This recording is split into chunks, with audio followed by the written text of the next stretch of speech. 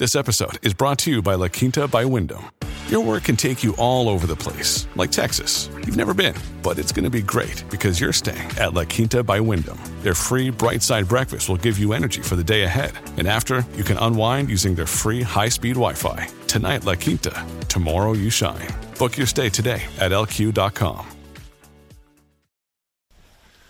Well, howdy there, Internet people. It's Bo again. So today we're going to talk about water and possible water shortages and how it might impact parts of the southwestern United States. Because there are some new projections related to Lake Powell and Meade.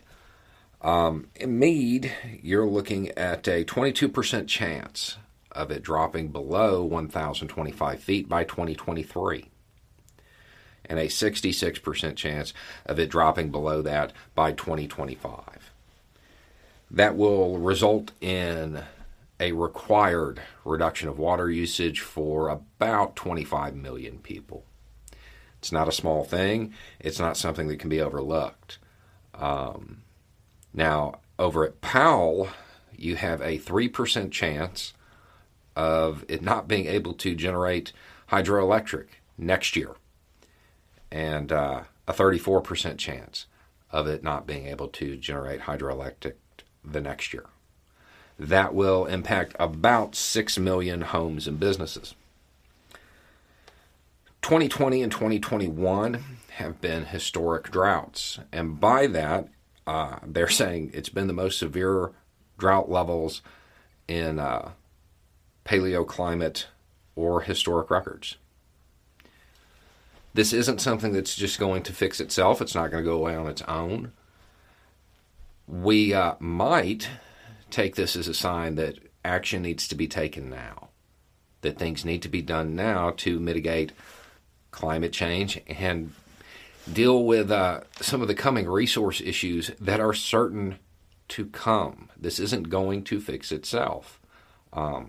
If nothing is done, what is likely is people trucking in water, which is going to make it more expensive, and it's also going to contribute more to climate issues, which will require more water to be trucked in.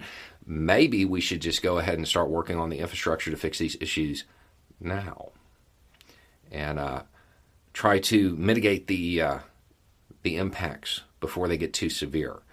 And we are running out of time. These numbers came out, and I don't know. Normally when stuff like this comes out, the projections come out, they don't get a lot of play in the media. They don't get the attention they should because it's a year out. It's 2 years out, and anything can happen. Not really. Not really. These are pretty accurate, historically speaking. They do a pretty good job. And while, sure, this drought may end at some point in the future, that's not going to solve the problem. It's not going to immediately return things to normal. The odds are we're never going back to what we saw as normal.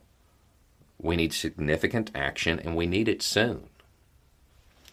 Anyway, it's just a thought. Y'all have a good day.